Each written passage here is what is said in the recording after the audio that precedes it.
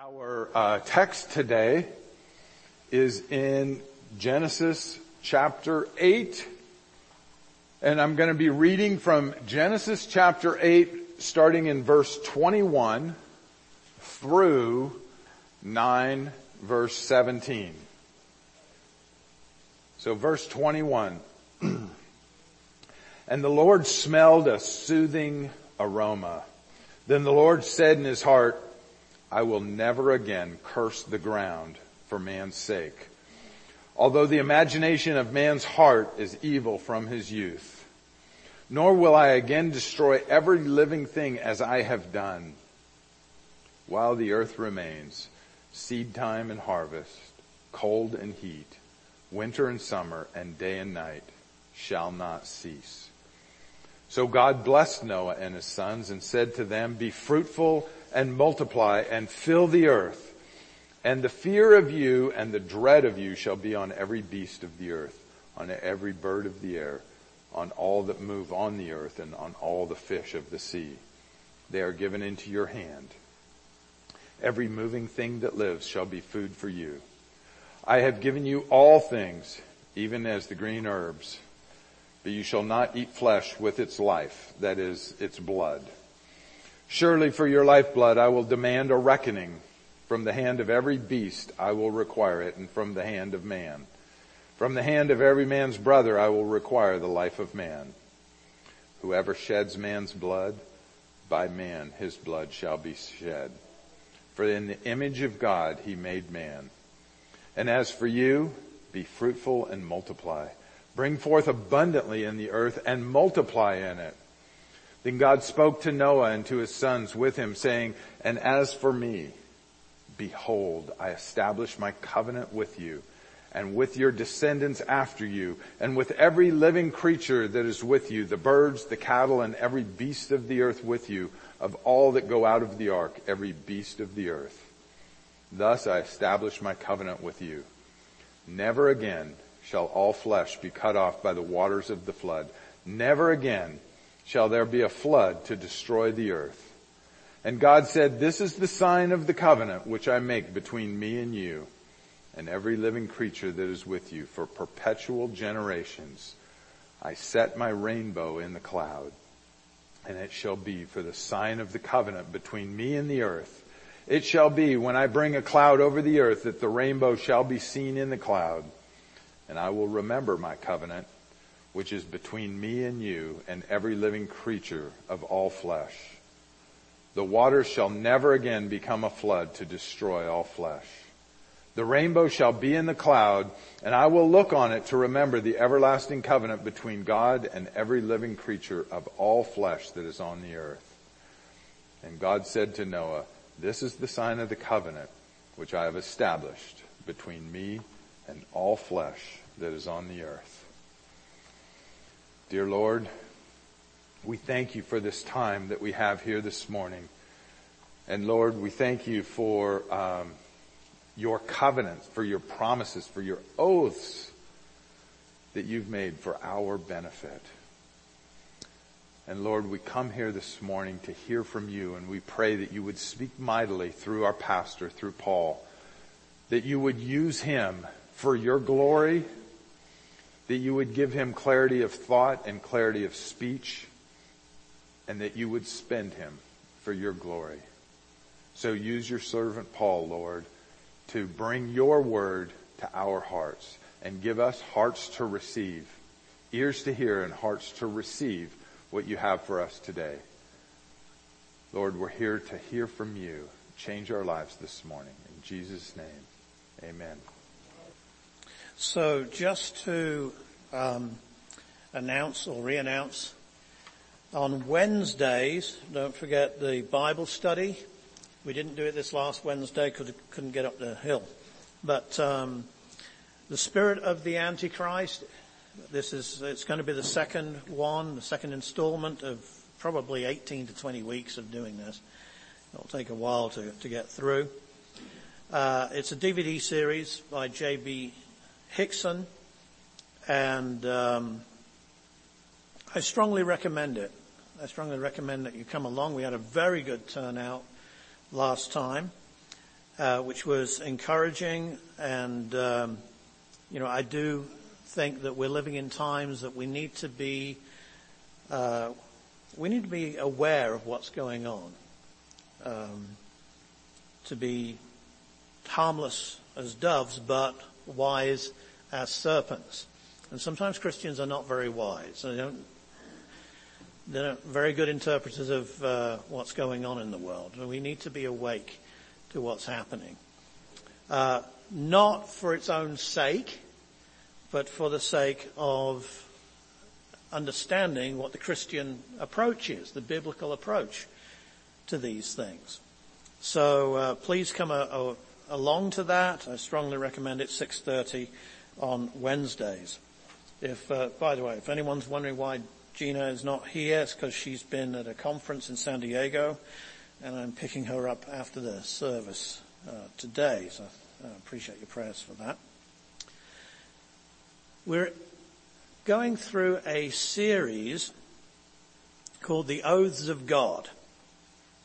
And I know it's not a very attractive title, but I kept going backwards and forwards about what would be a nice title. And I thought this title really underlines what I want to convey in this series. It's going to be quite a series because it's going to take us through the Bible. It's going to be a journey through the Bible. And I want to underline here that God commits himself to doing certain things. These are big things upon which all of the other things that he says will happen or that do happen are connected. And these big things are included in the covenants that he makes. It's very important to understand the covenants that God has made, both in the past with others and then with us as well, so that we feel that we are part of the story, that it's not just something that happened thousands of years ago, but we're in the story because we're part of God's covenants too. And those covenants, he has taken oaths to fulfill. And an oath from God is better than an oath from man. Why do human beings take oaths? Why are they sometimes required to take oaths? To be held accountable, to tell the truth, to put themselves solemnly under an obligation to convey that which is true and right. Well, God, of course, he's being God, he is truth. He can speak nothing but truth. So why on earth does he make oaths? Why does he make covenants? He doesn't need to make an oath. He just says whatever he says and it's true. Well, he makes oaths for us. He makes oaths for us. It's a condescension. But that does not mean that when God makes an oath in a covenant, and we're going to look at the first covenant in a minute, that we can use our independent reasoning, that we can use our ingenuity to get round what God has said. And I'm afraid a lot of good people, good Christians, they do just that. God has made covenants, for example, not to bring a flood upon the earth. There are Christians who believe that was a local flood. Well, if it was a local flood, then guess what? God has not kept his promise, has he? Because we've had quite a few of those. Localized floods, some really bad ones. He's made covenants with Israel, the nation of Israel, which means that those covenants must come through. Israel is in rebellion against God right now, but they will come to God when they look upon him whom they pierced. The remnant will repent and they will be established as a nation before God, just as he predicted. And the church even though this is more controversial. I don't know why it's controversial, but when we get to it, we'll explore this. The church is also covenantally related to God. So if you're a Christian, you're in covenant with God. And God is in covenant with you. When you partake of the Lord's Supper, you are testifying to yourself, to God, to the devil, and to those around you that you're in the new covenant in Jesus Christ. You're not under the law, you're not under the old covenant, but you are in the new covenant. And God has made that with you in Jesus. So covenants are extremely important to God. In fact, God's name, Yahweh or Jehovah, is a covenant name. Okay, that's his covenant name. The name Christ or Messiah in the Old Testament is a covenant name, has strong covenant associations. All of the sacrifices in the Old Testament, they're all covenant sacrifices. The sacrifice of Jesus on the cross, therefore, is a covenant sacrifice. You see? So you might not think very often about covenants, but God thinks a lot about them. And so we need to be people who are made aware of just that very thing. Now let me, I know it's a long introduction, I'm sorry. This is the second half of the introduction right now I'm going into. I'm going to ask you a question.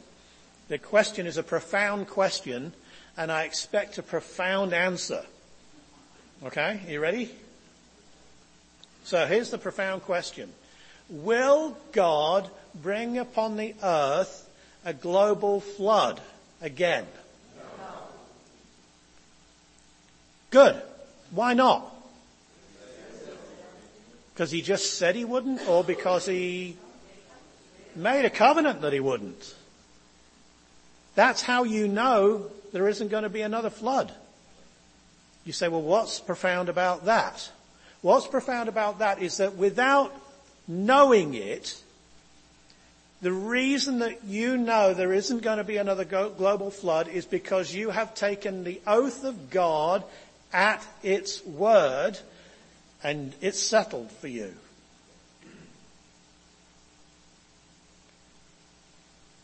Now what we need to do is that we need to take the other oaths of God that he's made, and they need to be settled for us too. And then we need to understand the Bible based on the oaths that God has taken. But I'm getting ahead of myself. I'm here at the first covenant in Genesis chapter 8. And in order to understand this, and don't worry, this is not going to be a big, long, drawn-out sermon. It'll only be a couple of hours long. So,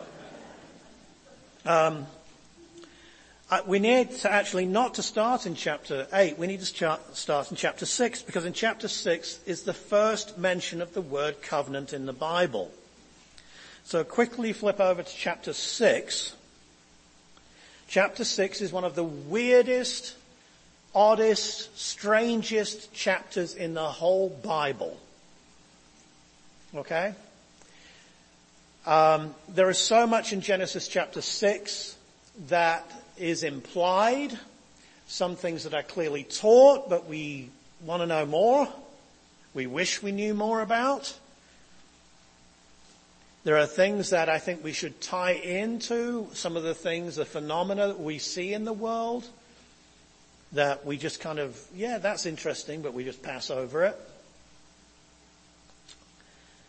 It starts off like this.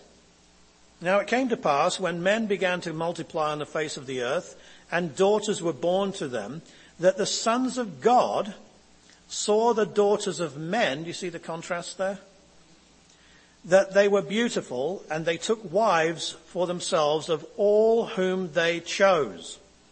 And the Lord said, my spirit shall not strive with man forever, for he is indeed flesh, yet his days shall be 120 years. This was before the flood. There were giants in the earth in those days, and also afterward, when the sons of God came into the daughters of men, and they bore children to them. Those were the mighty men who were of old, men of renown. Okay. Now, that's some of the strangest words in the whole of the Bible are right there. And we're not going to dive and delve into them because that's not what the sermon is about, but it provides a background for understanding the flood. So here's a quick overview, okay? And you're going to want to ask questions, and you're going to want to, have more detail, but too bad. Because that's not what I'm talking about today, okay? All right. But here, this is what you need to know. The sons of God, the Hebrew term there is Bnei Ha-Elohim. It is used only in one other book of the Bible. That's the only place in Genesis. It's used in one other book in the Bible. Can somebody tell me which book? Anyone smart? Job. It's used in the book of Job. Okay? When the sons of God came and Satan came with them to present themselves, the sons of God there, the Bnei Ha-Elohim, they are angels. Okay? They are angels, clearly in the book of Job. Job is probably the oldest book in the Bible. Okay? Written before Genesis. Which means Moses would have been familiar probably with the book of Job and the way that he used that term, or the writer used that term. So in using that term here in Genesis chapter 6, he is implying that angels cohabited with humans. And I know what you're doing.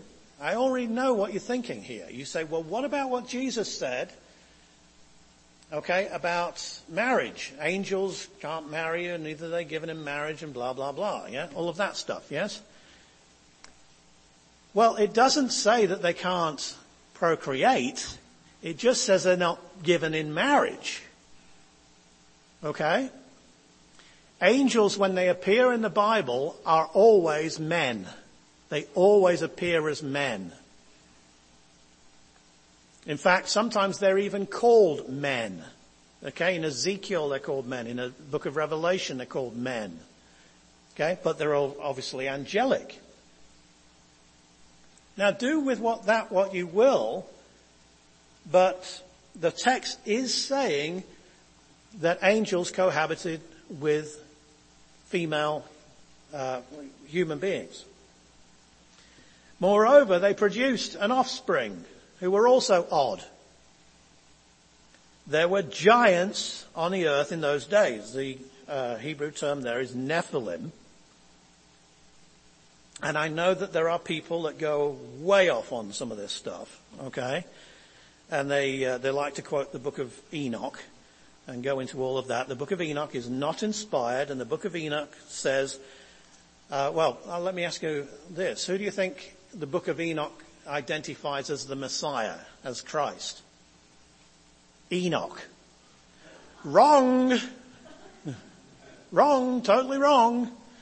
Okay, so be careful. The book of Enoch might have some stuff in it, okay, as a historical record, but as far as its understanding of who Christ is, it's wrong. But nevertheless, there is material here which says that there were giants on the earth. Now, if we don't get into all of this today, we'll come back next week on this, okay? Don't worry about it. But most of you are aware, you all know about Stonehenge, yes? Okay? Some of you may have seen it. I mean, it's not the most impressive thing in the world, but it's still pretty impressive. And some of those stones there, I mean, they're like 30, 40, 50 tons, okay? Stacked on top of each other. And so on. It's also arrayed in a certain way so that it's a calendar. Okay? And a very, very accurate calendar. It's an extraordinary thing. It's not the only thing. I mean, it's megalithic, which means that it's before anyone knows who did it. But it's not the only thing in the world. I mean, in Peru, you've got stones, massive, massive stones that are put one on another, on another, on another. Some of these stones are 100 tons. And they are beautifully put together so that you can't put a piece of paper between them. Then you have the Incas building on top, and you can tell the Incas stonework from this other earlier stonework. Who lifted those stones? You say, I don't want to talk about that. I don't want to think about that. Fine, but the stones are still there. I mean, they're not going to move because you don't like them or because you don't want to think about them. Okay? Over in the Middle East, there's a place called Baalbek. Baalbek, yes? There is a stone there that is chiseled out there that is over 100 tons. In Ohio and other places throughout America, there are mounds. Did you know about this? Did you know about the mounds that are found in America? The Indians, am I allowed to say that? Native Americans, even though they're not really native, but the Indians, the tribes there, they say that we didn't make them. But these mounds are extraordinary things. Who did it? People who had extraordinary abilities, both mechanical, mathematical, and as far as strength and power and so on, to do these things. I believe, there's only hints, but I believe it has to do with these people, these men of renown in Genesis 6. They built these civilizations. They built these places. And they were all over the world, which accounts for why there was a worldwide flood, I think. Not that Genesis 6 pins the blame totally on them. It doesn't. It pins them on men and their wickedness, their evil. In chapter 6 verse 5, then the Lord saw the wickedness of man was great in the earth, and that every intent of the thoughts of his heart was only evil continually. And he hasn't got any better either. So God decided to wipe them all out. Everything, every creature, wiped the whole thing out.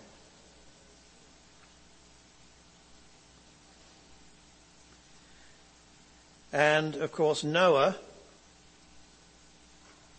was told to make an ark, which he did. And God brought the animals to the ark, and that's why we're here. And that's why our doggies are here, and our cats are here, and so on. I wish we had more information about all of that stuff. But that's it. Okay? That's it. So the first mention of covenant in the Bible comes in this weird context. In verse 18, I will establish my covenant with you, talking to Noah, and you shall go into the ark, you, your sons, your wife, your sons' wives with you. And it continues. The flood comes, chapter 7 and chapter 8. And at the end of chapter 8, Noah finally gets out of the ark and he offers a sacrifice to God. Okay? There's a picture over there that guys should have a look at it. That talks about this. He builds an altar, and it says in verse 21, the Lord smelled a soothing aroma. Then the Lord said in his heart, so who's he speaking to? Himself. Himself, that's right. I will never again curse the ground for man's sake, although the imagination of man's heart is evil from his youth, nor will I again destroy every living thing as I have done. And then there's a poetic passage in verse 22. while the earth remains, seed time and harvest, cold and heat, winter and summer, and day and night shall not cease. That's the uniformity of nature spelled out for you in the book of Genesis. You say, what's the uniformity of nature? The uniformity of nature is that today is going to be the same as it was yesterday and tomorrow, which means you can do scientific experiments. Okay? There's a guarantee there of uniformity. You can't do science without uniformity. Okay? It's right there. It's part of the Christian worldview. That's why Christians were the ones who were responsible for the great scientific revolutions. Okay? And they used that as their basis. So that's God speaking to himself. After the flood, there's going to be as it were, stage for history to play out until God is ready to change things and bring in the kingdom of God. So we are on the stage, as it were, of the Noahic covenant. Okay? The reason that things are about the same, and predictable and so on, the reason there are seasons, the reason there's calendars and so on, is because of the Noahic covenant and the way God has set the world up. People have tried to mess with that. During the French Revolution, they tried to have a 10-day week. Didn't work out very well. Other people have tried to do it. Doesn't work out very well.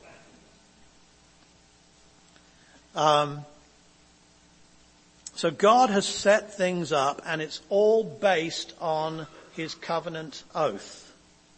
The covenant oath is in verse 11 of chapter 9. Thus I establish my covenant with you. Never again shall all flesh be cut off by the waters of the flood. Never again shall there be a flood to destroy the earth. Which is basically God telling Noah what God had already said to himself in verse 21 and 22. What did I tell you? Was it last week or the week before? What did I tell you about God meaning what he says? Okay? What God says is what he does. What God thinks is what he says is what he does. You say, why are you saying these simple things? Because sometimes we think things in our own minds, but we say something different, and then we do something completely different than that. God's not like that. God thinks something and he's right, and he does it, thinks through it. He says it, if he wants to say it to his creatures, and then he does what he says he's going to do. There's a correspondence between God's thoughts and his words and his actions, which means if God has spoken words to you and he has acted towards you in saving you, okay, there are not some private thoughts in God's mind saying, well, maybe not, You don't have to second guess God. Moreover, when it comes to the Word of God, you don't have to spiritualize it. Okay? God says this, but it really means this. Okay? No, that's you replacing God's words with your words and believing your own words. Just believe what God says. You say, well, I don't understand it. How can that be? How can there be giants? How can angels? Hey, that's not your problem. Your problem is to believe what God said. And what you don't understand and what I don't understand, guess what? It's going to be revealed at some time in the future. For right now, God demands faith. God demands faith. Jesus said to his disciples, he says, the Son of Man he's going to Jerusalem, he's going to be betrayed by the chief priests and the elders, and they're going to mock him, and then they're going to scourge him, and they're going to crucify him.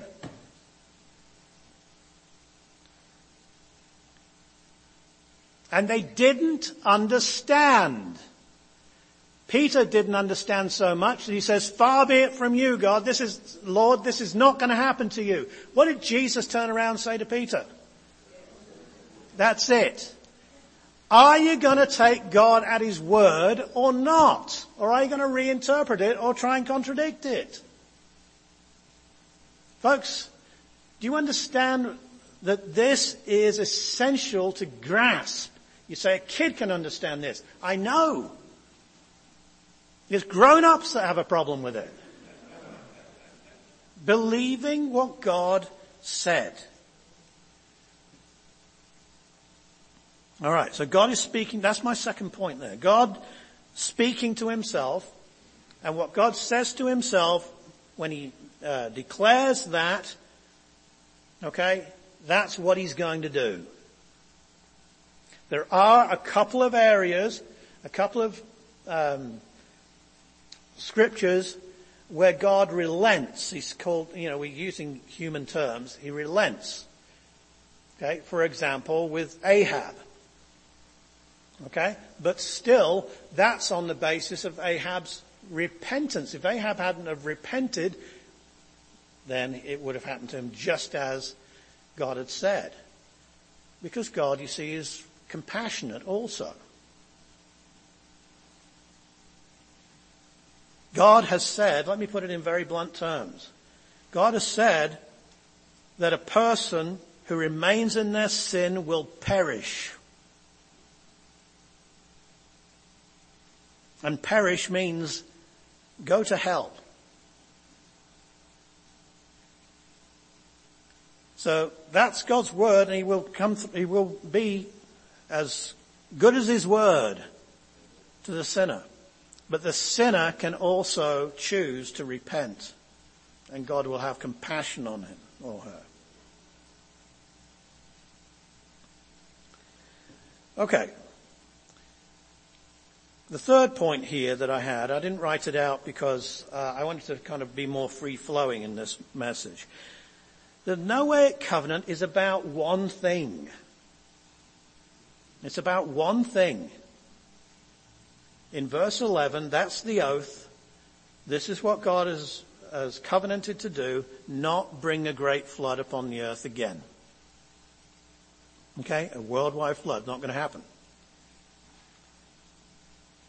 Some people have tried to add certain things to this and say, well, this has got to do with the setting up of government, and it's got to do with the setting up of this. And well, look, they may be certain things that maybe can be implied from the passage, but the thing that the passage is about is that God is not going to destroy the world again with a flood.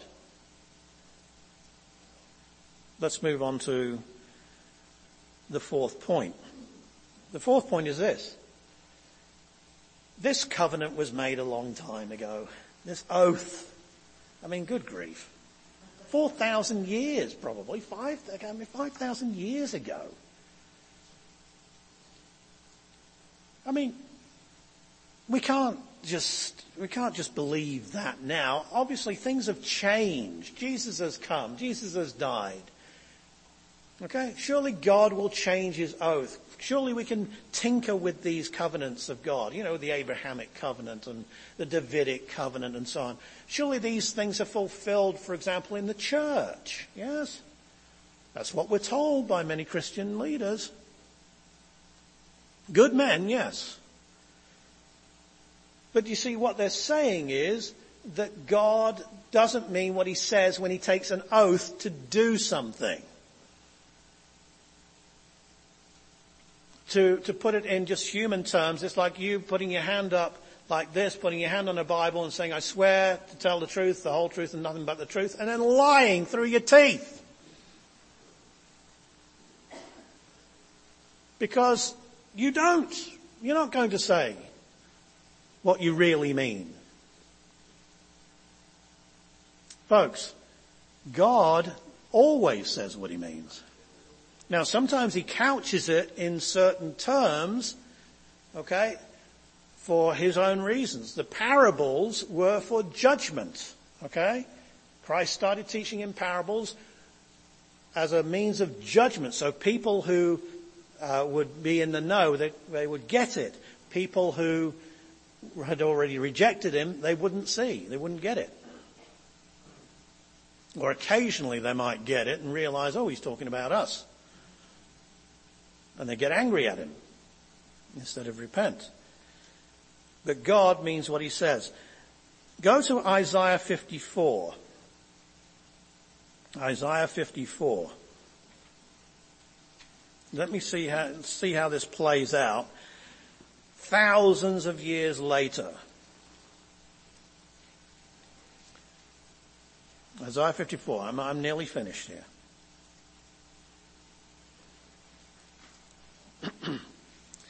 I'm going to read from verse 4. Do not fear, for you will not be ashamed. He's talking to Israel here.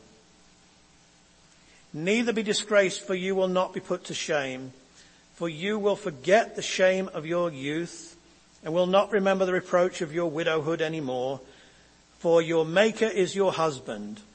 The Lord of hosts is his name, and your Redeemer is the Holy One of Israel, just in case you don't know who he's talking to. He is called the God of the whole earth, for the Lord has called you like a woman forsaken and grieved in spirit, like a youthful wife when you were refused, says our God. For a mere moment I have forsaken you, but with great mercies I will gather you. With a little wrath I hid my face from you for a moment, but with everlasting kindness I will have mercy on you, says the Lord your Redeemer. For this is like the waters of Noah to me, that the waters of Noah would no longer cover the earth. So have I sworn that I would not be angry with you nor rebuke you. For the mountains shall depart and the hills be removed, but my kindness shall not depart from you, nor shall my covenant of peace be removed, says the Lord who has mercy on you. God remembers his covenants. God remembers his covenants.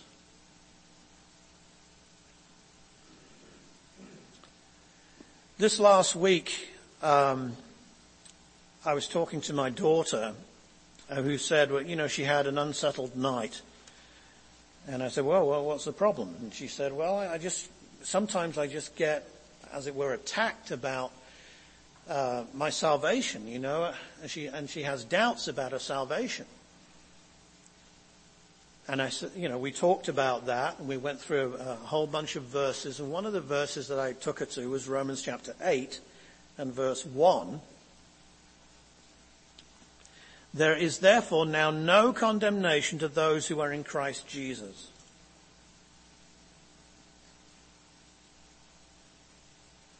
There is no condemnation to those who are in Christ Jesus. I said, how do you know?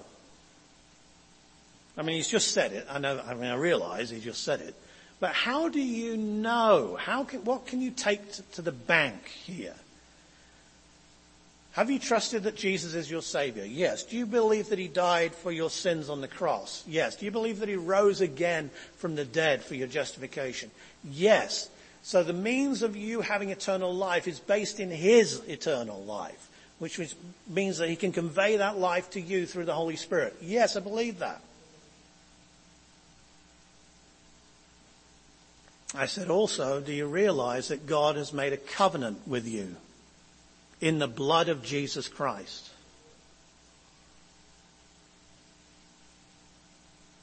And do you realize that God has made a covenant with you in the blood of Jesus Christ, his Son?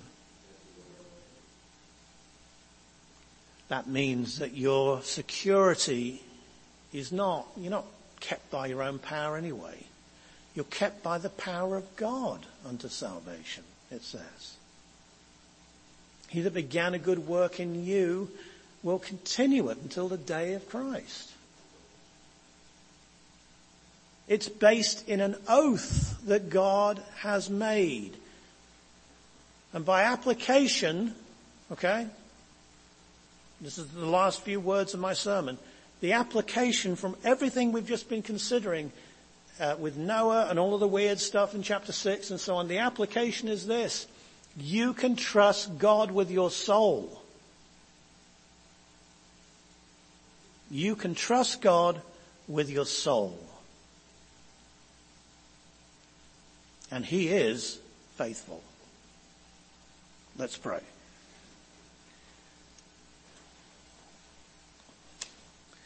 So Heavenly Father, help us, because doubts do come about your word and about what it says to us. We wonder if we've had faith sometimes, and sometimes we have questions that we want answered, and sometimes we find ourselves trying to interpret the Bible in ways that just make it smoother for us and easier for us. But Lord, help us just to believe what you say. We won't have all of the answers right now, but we glorify you when we believe that you mean what you say, especially when you've taken an oath to do a certain thing. And Lord, you have taken an oath to save us in Jesus Christ. And it's as good as the oath that you made to Noah, and that you reminded Isaiah of.